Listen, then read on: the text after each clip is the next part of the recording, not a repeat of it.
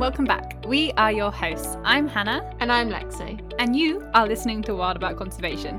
If you're new here, welcome. This is the podcast where we get to explore the world of conservation through discussions with our very knowledgeable guests.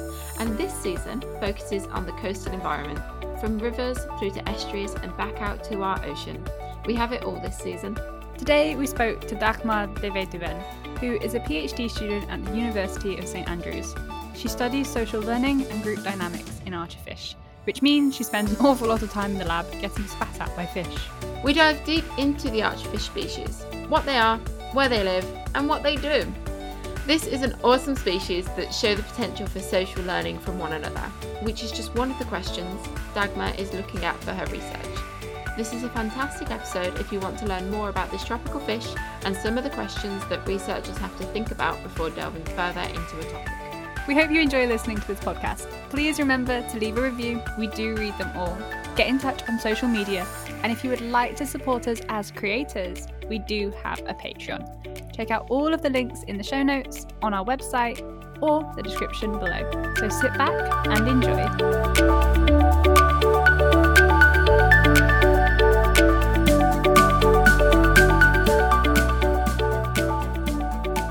Thank you for being a guest on our podcast and chatting to us today. Firstly, can you tell us your name, your pronouns, and the country that you're based in?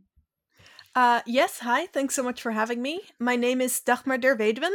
I use she, her pronouns, and I'm based in Scotland, in St Andrews. Fabulous. Lovely part of the world. Thank you, and welcome once again, Dagmar. Thank you for introducing yourself. We're looking forward to chatting to you today about your subject.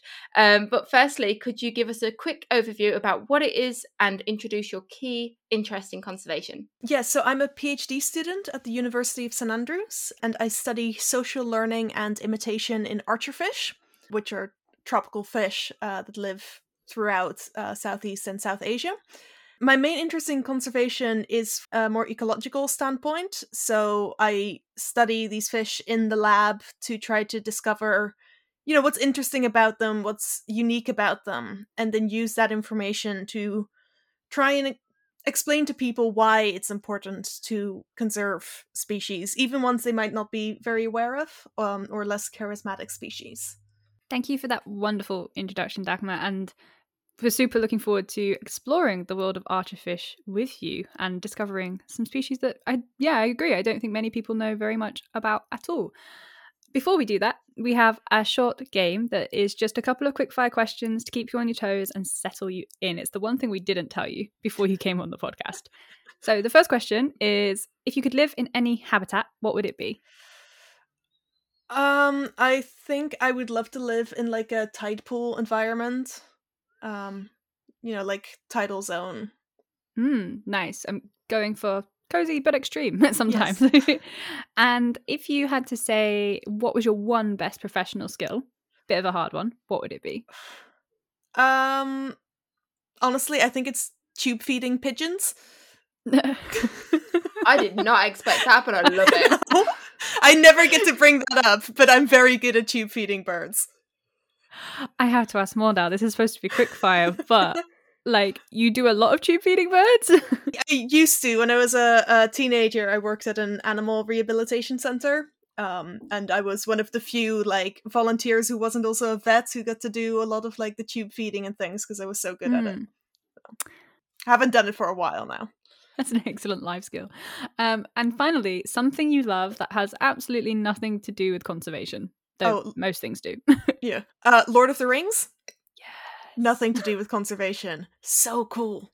You were right in there with that answer. You didn't even let Hannah really finish the question. You were like, yep, I've got this. I know myself so well here. And you know what?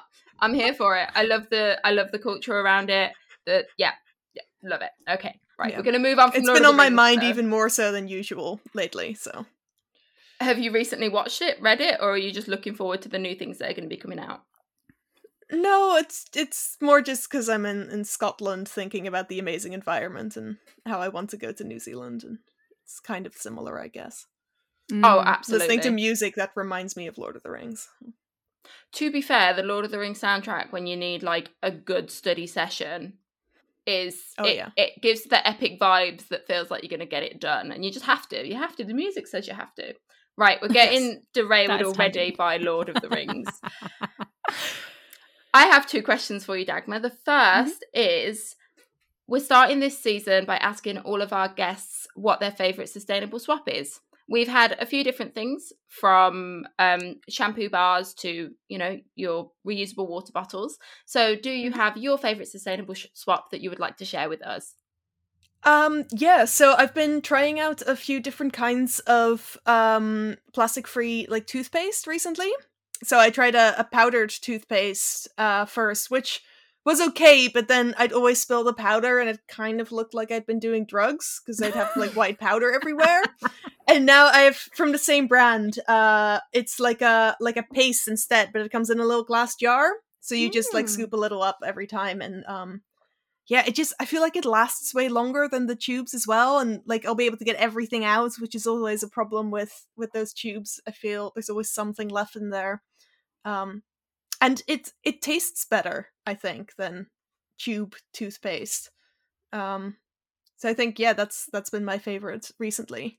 I love that. I haven't actually gone into the world of toothpaste yet. I've managed to do toothbrushes and a few other things in the bathroom, but I haven't delved into the world of sustainable swap toothpaste edition. Yeah. So I might be coming to you for some suggestions. Yeah. Oh, like all of my most of my sustainable swaps have been in the bathroom area because my flatmate's doing a lot of the kitchen stuff.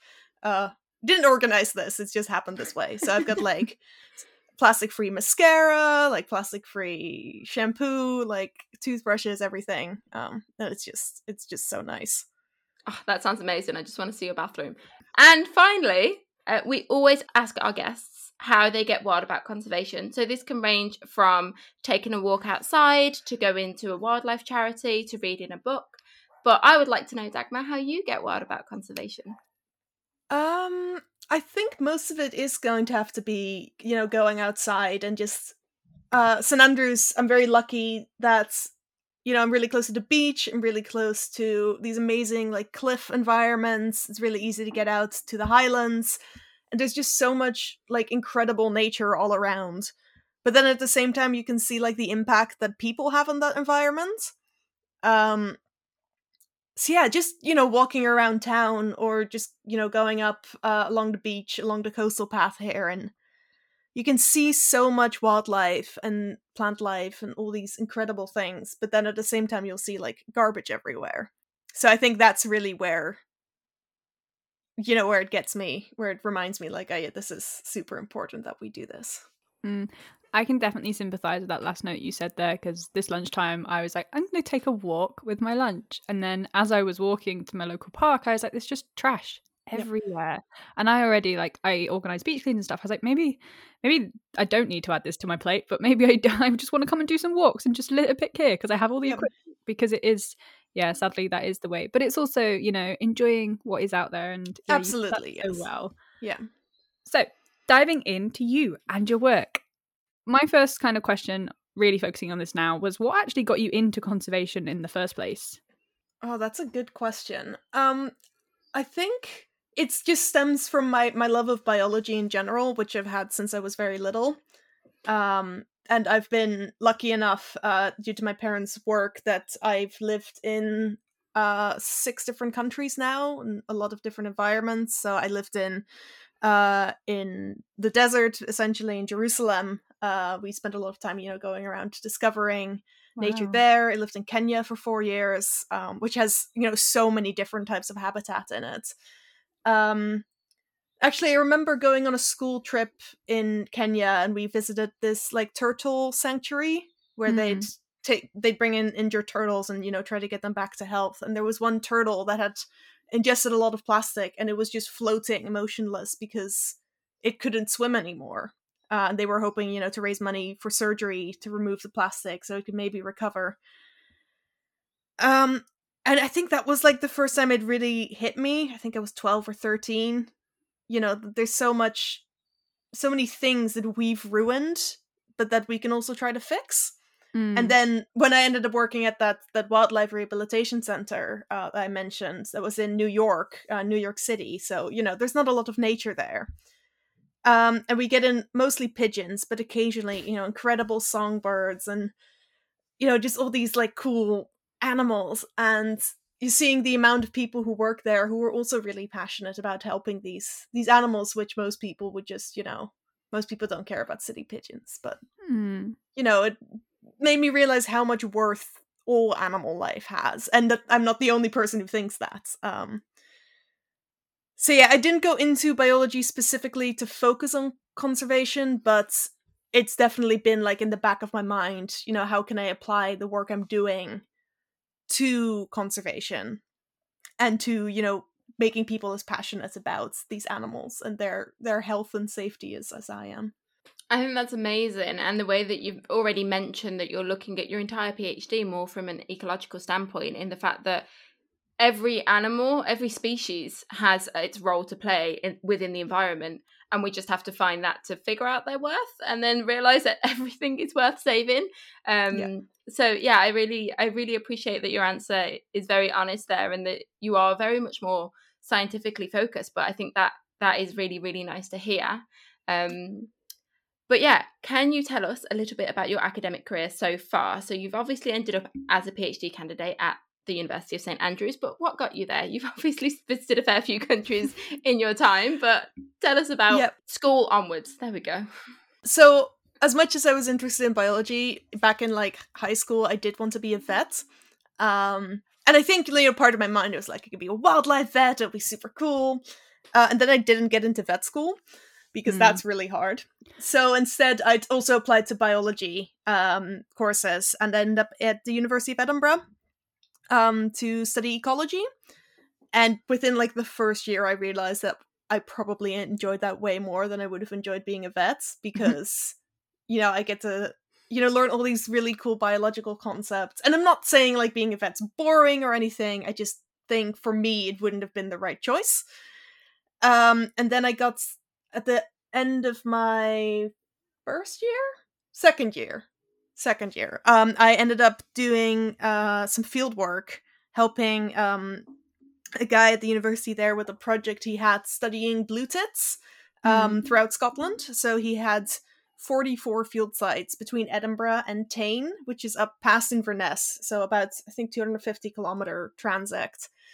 And he was studying, like the nesting behavior and the phonology of these birds. So how their nesting timed with caterpillar peaks and with tree leaves, opening, kind of to like mimic climate change effects, because he was looking at it on such a large like scale. And it was just so cool, getting to drive around and visit all these laybys essentially and just along the side of the road, but you just walk off into the woods slightly and suddenly there'd be deer and red squirrels and lots of birds and everything, and it was just incredible. So I ended up working with him for 3 summers and doing my undergraduate dissertation on those blue tits, on the insulation of their nests, and seeing if there was a difference between the nests from the more southern sites and the more northern sites. That experiment ended up failing massively because the temperature loggers I used were getting old and we didn't realize the batteries were failing.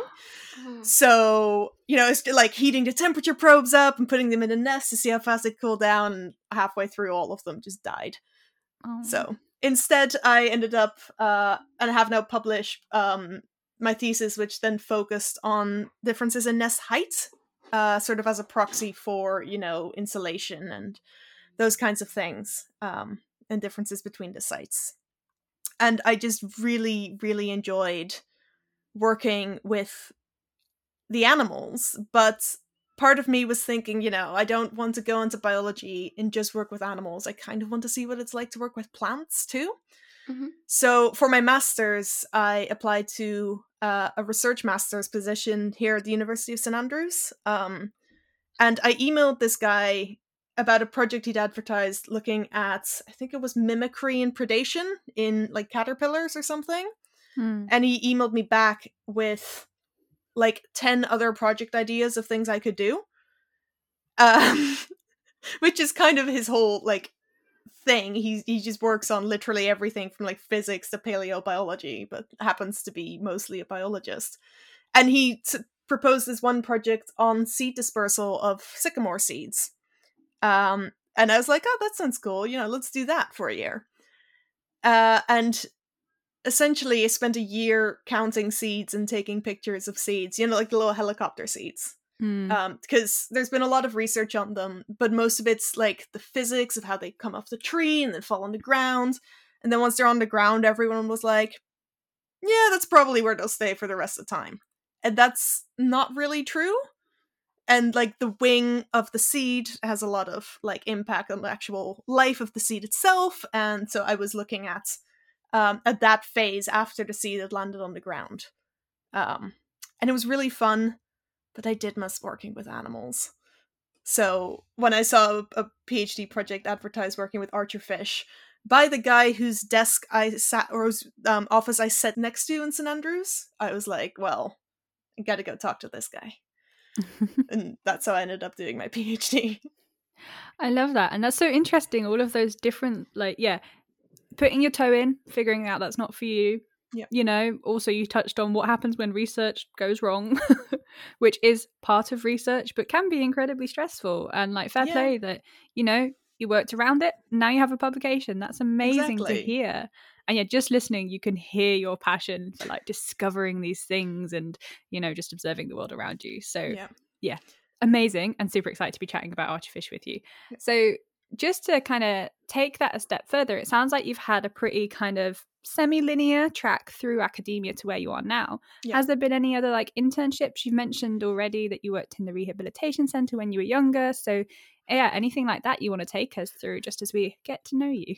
Yeah, so this was when I was an undergrad, I ended up getting a job with an ecological consultancy in and around Edinburgh. This guy mostly employed students, and he got his team members to basically recruit new people for him when they left. And his consultancy mostly focused on bats. So I ended up traveling across northern England and Scotland in the summers doing bat surveys with this guy. Which was really fun because I don't know a lot about bats, but we would stand there with your little bat detectors that pick up their calls with earpieces to listen in, and we'd have walkie-talkies so we could communicate with each other. Oh, did you see that bat? Yeah, I saw that bat. And, people would always ask us if we were ghost busting, so it was it was a lot of fun because it was a really good team to be a part of, but also a really good experience because it's not an animal that's it's easy, to just work with out of nowhere. And this guy was really good about, educating us on why we were doing things and the importance of bat conservation, because, that's what doing bat surveys is mostly about, making sure that they don't die when people, change up their attic or something. So I learned a lot about bats there, which, it was just an accident that I ended up there, really, but really good fun. That sounds like an amazing job to have whilst at uni, whilst you're doing a course in ecology, because I did a similar job just after my master's degree, and I completely agree with you. It was just a bunch of fun because it's not, you have to be a certain type of person to do bat surveys because they often go usually either from dusk onwards or early dawn to dawn. Yep. Not many people want to hang out that time of night looking at the sky, but it's really fun to do it, and you just have to wear a lot of layers because quite cold. Yeah, getting up at midnight to go drive to Northumberland to get there for 3 a.m. it's not for everyone. No. But then you see bats and hedgehogs and other nightlife animals, and yeah, I used to have a separate note on my phone where I just noted all the other wildlife that I saw on these surveys just in case they wanted it. They did. Yep. We all talked about it afterwards. But yeah, it was a very fun job, so I definitely I understand where you're coming from with saying it was a really cool job to have at uni. But your topic of interest that we're talking about today is Archerfish. We've already mentioned them a little bit and that most people probably don't know what they are. So the biggest question of today, what is an Archerfish? Archerfish are any fish from the, let me get this right, I think it's the family Toxotidae, it is one genus, which is Toxotus. And there are 10 species within this, and they are tropical fish that live anywhere from Sri Lanka and India all the way across the Southeast Asia up to China and down in Australia. They are mostly freshwater and brackish species, They live in mangrove forests a lot of the times, and also, rivers, more tidal zones for the brackish individuals. And their whole shtick is that they spit jets of water out of their mouth at insects that are above the water surface. And that's like one of their main hunting methods. So if a archerfish spits water, which sounds mad to me, at an insect outside the water, then what happens to that insect? So usually, if they hit it right, it'll get knocked down into the water, so the archerfish can eat it. So their aim's got to be pretty good. They can hit a target up to 2 meters away. Excuse me? These fish aren't that large. Also, I think they're usually like the little ones will be, like 7-8 centimeters up to about 20 centimeters. One species can reach up to like 40 centimeters in the wild. I've never seen that. Wow. But still, even the little ones can hit. The ones I have in the lab are probably 10 centimeters, and like they've hit the ceiling before, which is about 2 meters up. So how do they actually like see and time that? Because obviously that's got to be a whole mechanism on its own. Yeah, so they are looking through the water barrier. So, like if you've been in a pool or in the sea and you look through the water when you're underwater, there's a lot of like refraction. And we don't actually know how the archerfish deal with this, because where they're aiming at like the insect's not actually in that location. It's somewhere else. It just looks like it's there, right? Yeah. And we have no idea how they adapt for this, but somehow they do. And they're so incredible that even though they can hit these flies, and then the fly will start falling, and as soon as the insect starts falling, the fish will kind of calculate where it's going to land and the speed it needs to use to get there, so they'll get to the insect like at the time that it hits the water. So they're doing all of this through that water barrier, and I'm not like a physiologist. I don't know how their eyes work, but no one knows how their eyes work at this point.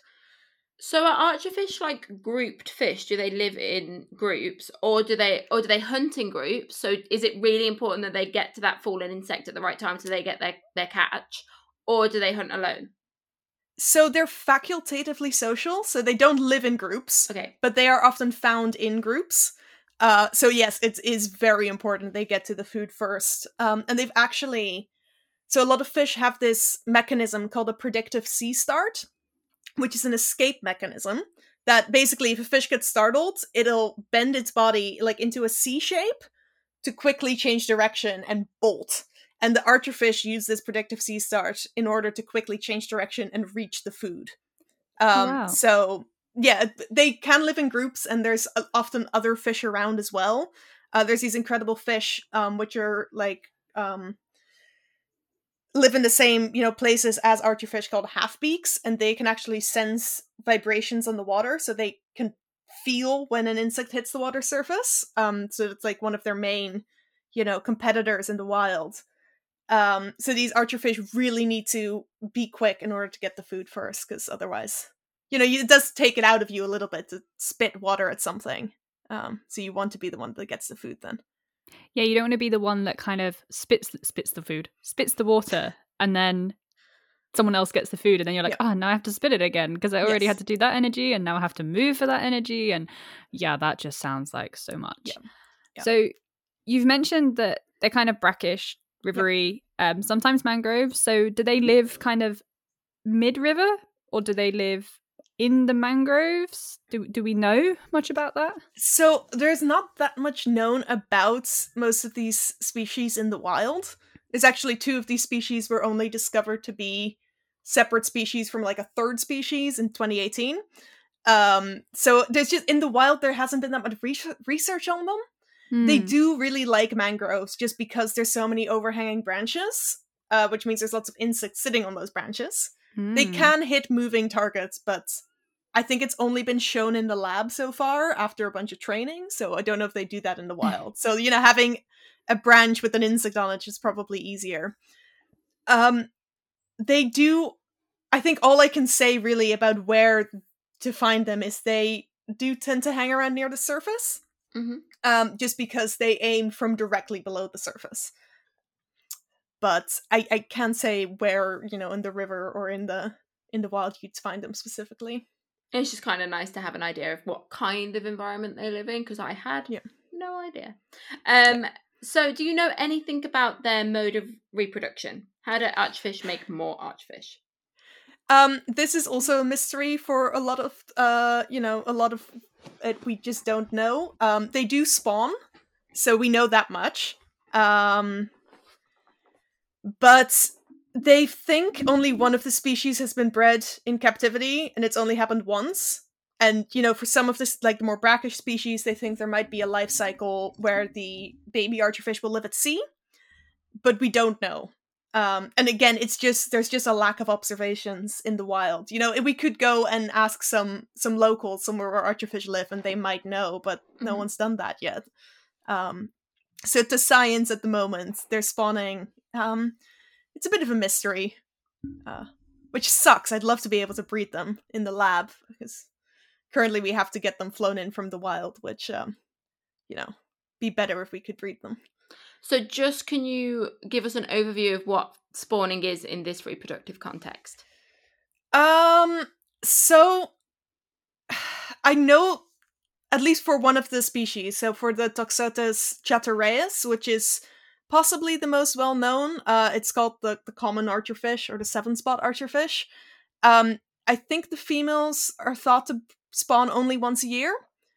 Although, each fish will spawn multiple times in its life. It seems to be happening, like, in the wet seasons when there's more water around. But the Toxotes chatereus are capable of living in both brackish and freshwater, so it could happen in either of those. Or possibly both. Yeah, I think the females just, they lay, thousands and thousands of eggs. The spawning really is just mostly a mystery, yeah.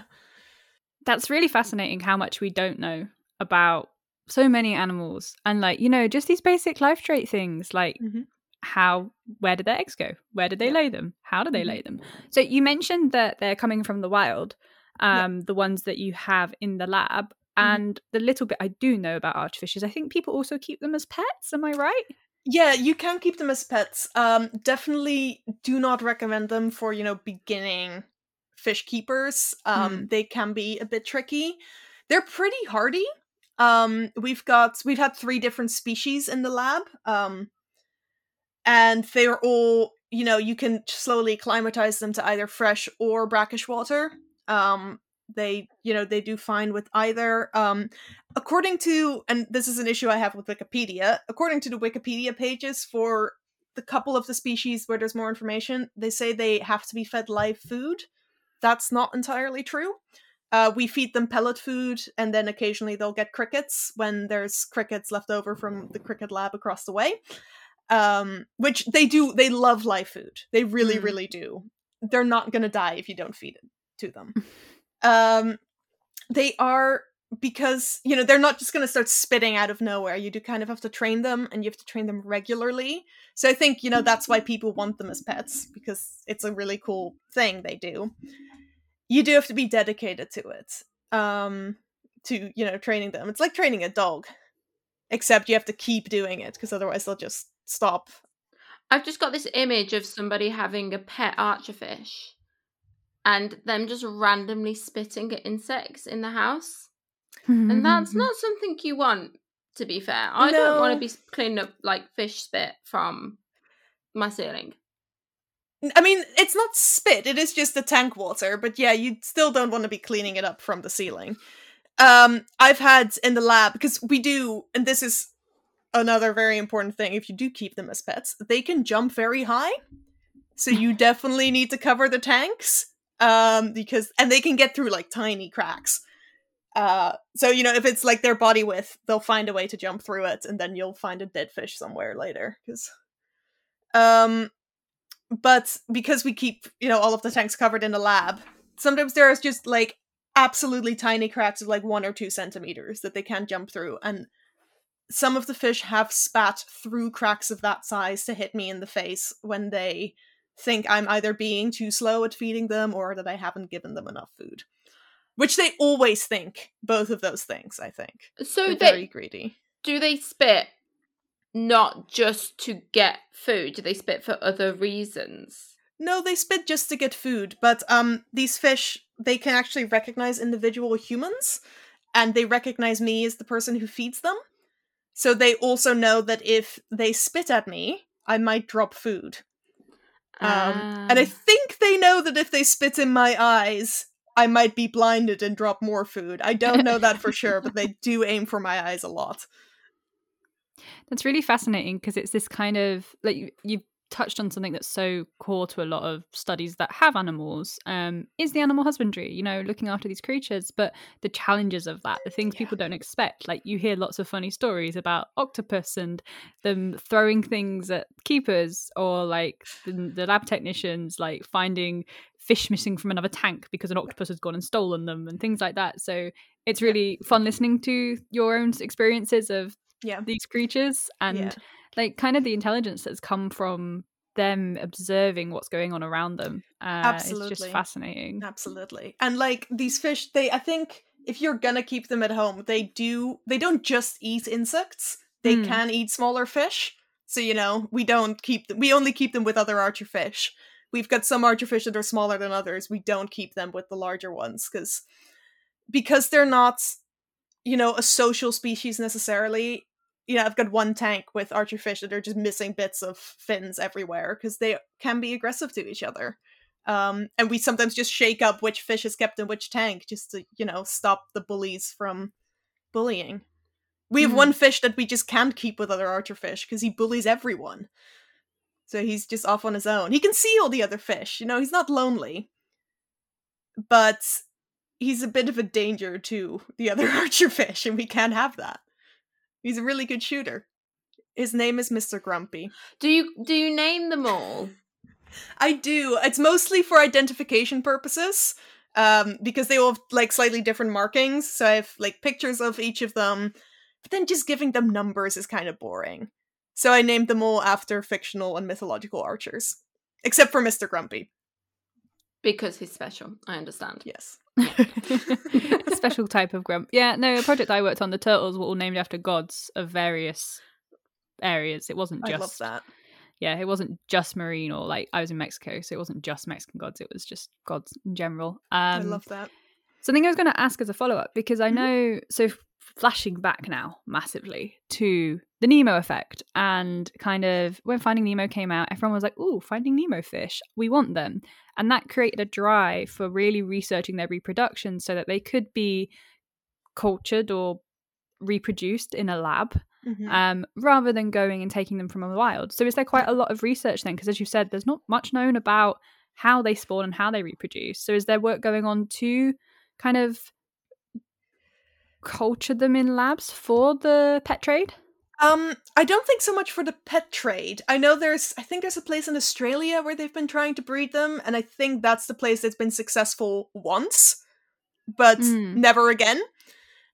We have a lab we collaborate with in Germany that has been trying to breed them. They do more like neurology work as well, so obviously that comes with, they need a few more fish than we do. Let's put it that way.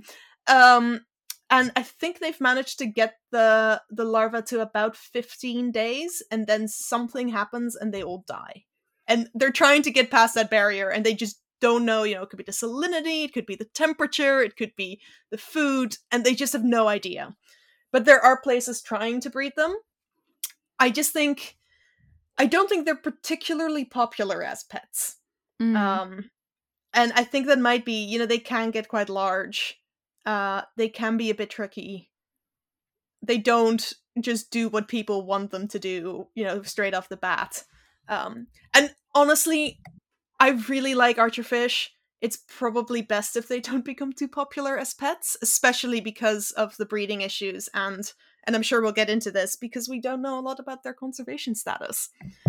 So, suddenly then people starting taking them from the wild, in massive amounts wouldn't be very good. Yeah. There's a few labs in the world that work with archerfish, but we get 10 fish at a time. And then we use them for years. So, it's not like I'm getting a shipment of archerfish every week.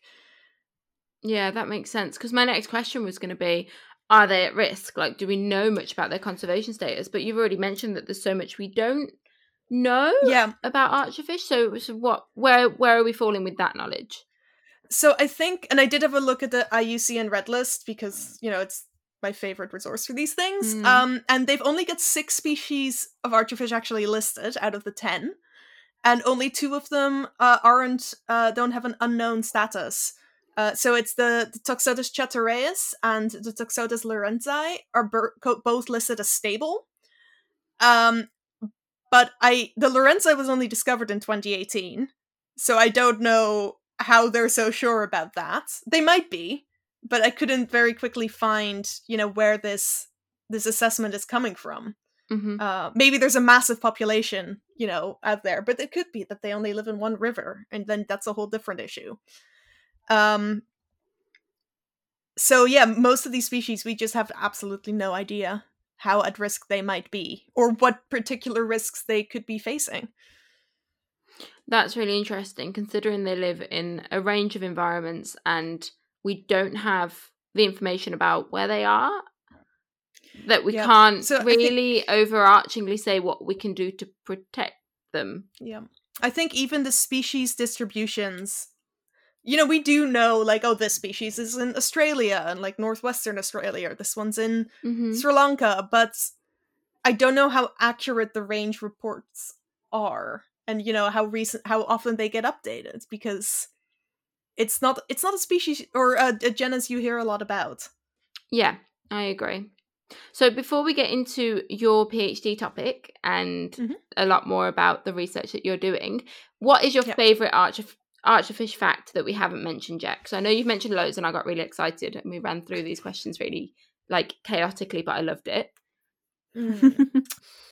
See, I've mentioned that they can recognize humans. That's usually my go-to. But favorite archerfish fact, I think it's gonna be, I'll elaborate on the hitting of the moving targets, because that is partially what my PhD is being based on, but I'm probably not going to be able to get to that in my research. But this lab in Germany in 2006 trained archerfish to hit moving targets, which hadn't been shown before. And they meant to train a whole tank of fish, but then they actually only trained one because this fish was so dominant and aggressive that it wouldn't let the other fish near the target. And then the researchers decided to, not really as part of what they'd set out to do, but they tested the other archerfish that had been in the tank with the same moving target, and they were hitting the moving target with the same rate of success as a trained fish had been at the end of the experiment. So at the start of the experiment, that fish hadn't been very good at all. By the end, it was hitting it pretty consistently, and then the fish that had just been observing this were hitting it at that more consistent rate, which is just, and this is going into my own PhD research, but that's the kind of behavior that people don't expect from fish. They don't expect to see that kind of observational learning. So, I don't want to say, let's stick it to the primatologists, but just maybe there's some other animals that can do some really complex learning. That's really fascinating how, it was kind of, I guess the step further you would take would be then comparing it to the ones that didn't do it at all or had never been exposed to see where that goes. So, talking about your PhD, a day in your life, Dagmar. I know as a PhD student myself, every day is different, but if you had to give us like an overview, what would that be? So I do spend a lot of time in the lab and in just the office. So every week, at least, I do like water checks, topping up tanks when they need to be topped up. I feed the fish every day, Monday through Friday. Sometimes I go on the weekends to check that all the fish are alive, but we have a schedule for that with everyone else who uses the lab, so I don't have to do it every weekend, thankfully. And yeah, it's a lot of cleaning tanks, filling up buckets of water with dirty water, pouring it out, putting fresh water in the buckets, putting that water back in. A lot of juggling buckets. Sometimes I flood the lab. It happens maybe once every 2 weeks. It's fine. There's a drain in the floor, but there's just a lot of water everywhere. Then when I'm completely soaked with dirty algae water, I'll change out of my lab clothes and into my normal clothes again. Probably go upstairs and analyze some data. That's been a lot of what I've been doing recently, partially because of COVID, not being able to access the lab as much. So a lot of, we record every experiment we do, so it's a lot of video analysis, to get the actual usable data. Or working at the moment on automatic feeder system that responds when the fish spit at it, which is for my next experiment, which will essentially, Hannah, be doing what you just suggested. So I'll have that automated feeder with a fake target attached to it as well that looks identical, except like for color or something like that. And then seeing if I train one fish and let a bunch of other fish observe, will they be able to hit the right target? And then will a bunch of fish who don't know what target to hit also hit the right target? So, oh wow, doing that observational learning. Incredible. Right, okay. I'm just going to take us back one step here, though. Yep. So your PhD is in the social learning and group dynamics of Archerfish, but can you give us an overview of the research questions you're looking at? You've already told us what some of your research is, but just to paint a picture. So essentially what I'm trying to do is determine if archerfish are a good model genus for doing social learning research, which requires us to know more about their group dynamics because we don't know a lot of that. So one of the main questions from the previous PhD student had been, do archerfish, how do they respond to an audience? And we found out, they respond quite a lot. Like they know when they're being watched by another fish and they change their behavior when they're spitting because it's, it's competition. So my questions so far have been, does their actual success of shooting, is that affected by how many fish are around them? Because if there's more fish around you, you make more changes to your own behavior because you're under more observation. Does that affect how successful you're going to be at hunting? And that research is hopefully coming out soon. But then going into the social learning aspect, my first question that I needed to figure out is, can archerfish recognize other archerfish on video? And that's because training a fish to do a certain behavior and then using that fish as a demonstrator for others can be difficult because they change their behavior when they're under observation. Mm-hmm. So my thought was, if I can have a video of a fish doing a behavior and other fish can watch that, then that takes out that change in behavior when the demonstrator's under observation. So I'm currently working with that data. And then next will be, can archerfish learn to hit a specific target by observing a demonstrator? Which I will be doing both of the live demonstrator and then maybe a video demonstrator as well. And I would love to also get more into the neurology of how they actually, do this potential learning from one another, but I first need to determine, can they learn from one another? And if they are learning from one another, is it imitation or is it something else? Because imitation is the holy grail of social learning research. It's considered to be the most complicated type of social learning because it's, the actual mirroring of a behavior to get the same outcome. And so far people think it's just humans can do that, or just humans and apes. Maybe a crow can do it, but no one thinks about fish being able to do it. And I think there's a possibility they can. So. Wow, that's so interesting. And it's super exciting to see where all this is going to go. Because that, like you said, it's something that people don't necessarily think about fish and all of this kind of social intelligence. Because the things you're saying also reminds me of the stuff we've learnt about when it comes to things like octopus or cuttlefish. So on the back of some of the things you said, you mentioned that they change their behaviors when they're being watched. Yeah. What do you mean by that? What are these behavior changes? And you said they keep changing. So I guess, can we go through the scales of change, or is it tick boxes? I guess it's skills, but skills have changed, but it depends on the individual. So each archerfish does have its own personality as well. You've got some fish which spend longer aiming just in general.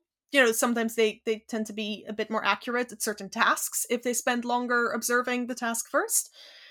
You have fish which are, more rapid shooters that might miss a little bit more. We don't know a lot about like their social dynamics. But in the tanks, I've just observed you've got some fish that are just a bit more dominant than others. I just don't have proof to say, this is why one's going to be more dominant. It could be a sex difference as well, because they're sexually monomorphic, and we can only, we can't tell them apart. No one's ever done a study, telling the males and females apart, so there could be a whole separate dynamic there. But basically, the fish tend to spend longer before they shoot if they know they're being watched. And they actually don't change, that doesn't change their success. So, and this was my latest research, which is that fish in groups of 5 will actually spend less time aiming than fish in groups of 3. And that does not affect how successful their shots are, which is really weird, because you'd think if you spend less time aiming, you're more likely to miss. But it isn't, and it's likely to be some kind of, social dynamic, or, they don't want to alert the other fish that, hey, there's food here. Yeah. Or I wonder energy conservation, because you have to move quicker, more fish. Yeah, it could be that. It could be. We're not sure yet. We've only just found this out, so... but that is pretty cool. So yeah, they definitely change their behavior. They are just more hesitant to shoot is the main thing. And how long does an archerfish kind of spend aiming before shooting, generally? So I have, from this latest research, more than 3,000 shooting event observations, and most shots, the aiming duration was less than a second. Everything these fish do is very quick. So the difference, I think, between the groups of 3 and the groups of 5 was maybe like 0.6 seconds or something. Okay. And like average. But a lot of the things these fish do, and like they have tiny brains. Their brains are the size of a grain of rice, if that. Everything they do happens in milliseconds. Like the decision where to swim to when you hit the fly or the insect, milliseconds. So that the aiming doesn't take that long is not that surprising, but that there is this difference between them then is. Because for them, that's quite a large difference. Just thinking about the social learning, and obviously we've spoken a lot about the shooting and the spitting of water for food. Is there anything else that is either being researched or has been observed that they seem to learn from each other? So most of the research has been going into the spitting. I think just because it's such an obvious behavior. So it's quite easy, you can train them to hit a certain color or a certain shape target.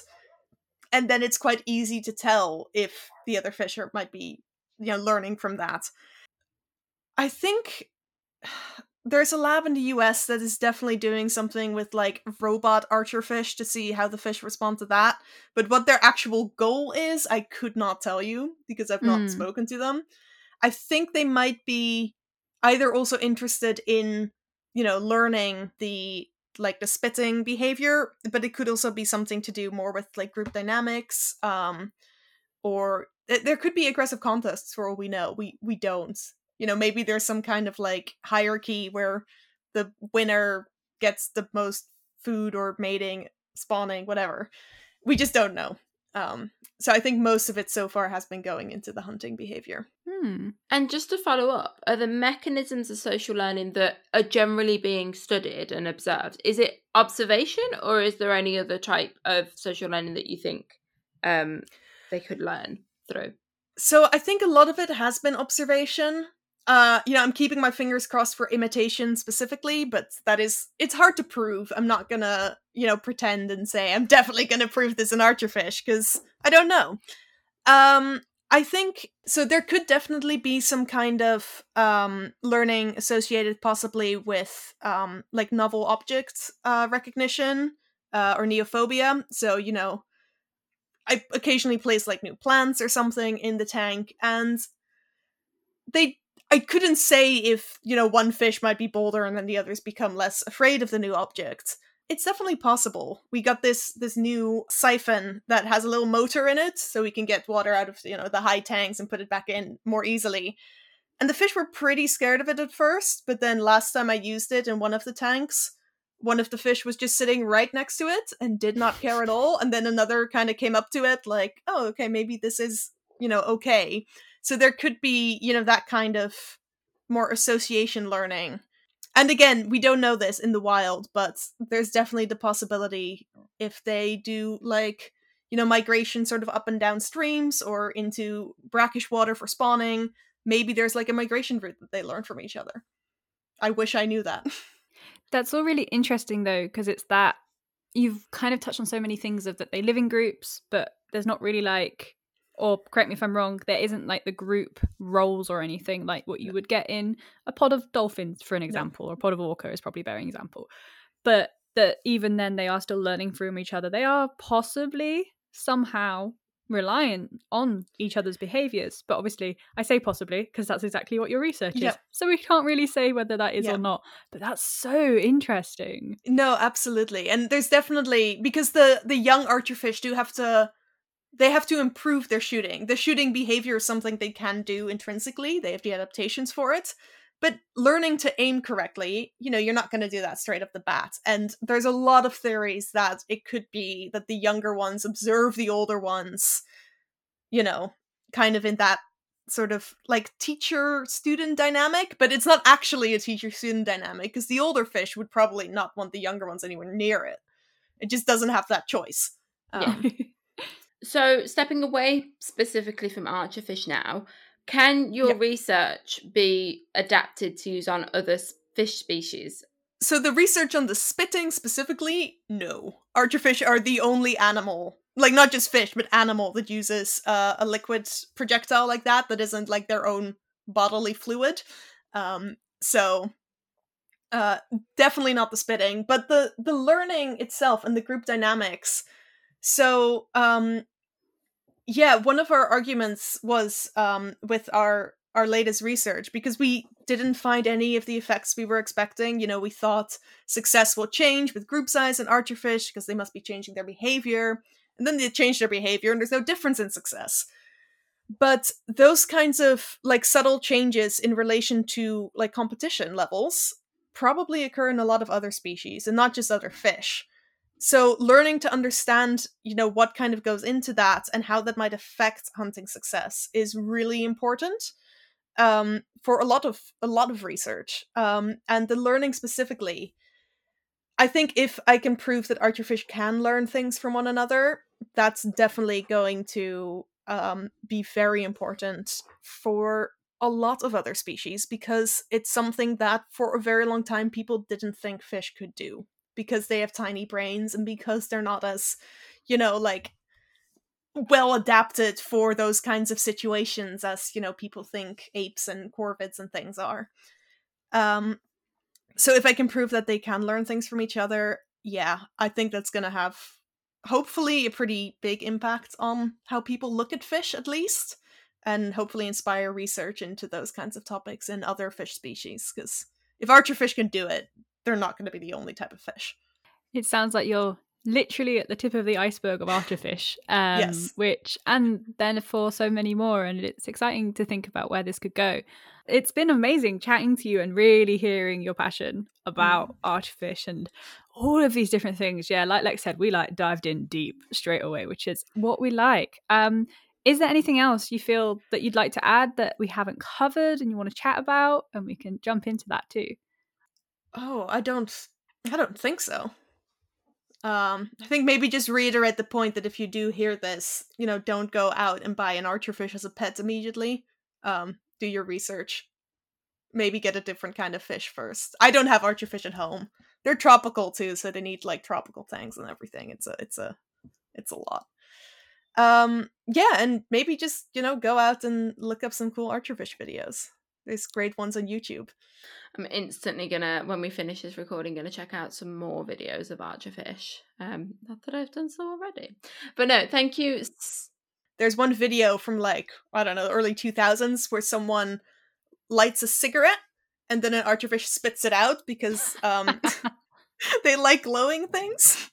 And it's just like, you can never do that nowadays with like, you know, the whole like anti-smoking thing, which is good, don't smoke. But it's just really funny because you're just not expecting that. Or maybe Archerfish were the first like anti-smoking campaigners and we just all had to get on board. Yes. I'm spreading that rumor. I have a genuine question off the back of that, of Archerfish not being anti-smoking campaigners. So where you find Archerfish, is there... bioluminescent organisms? Yeah. Is that, like, do you think there's a link there? Yes. Are they in the same places as fireflies? And because at the start of this conversation, I thought it was always going to be like moving insects. And then you said it's like more stable insects. So I guess like, yeah, fireflies pulsing butt looks a lot like a cigarette.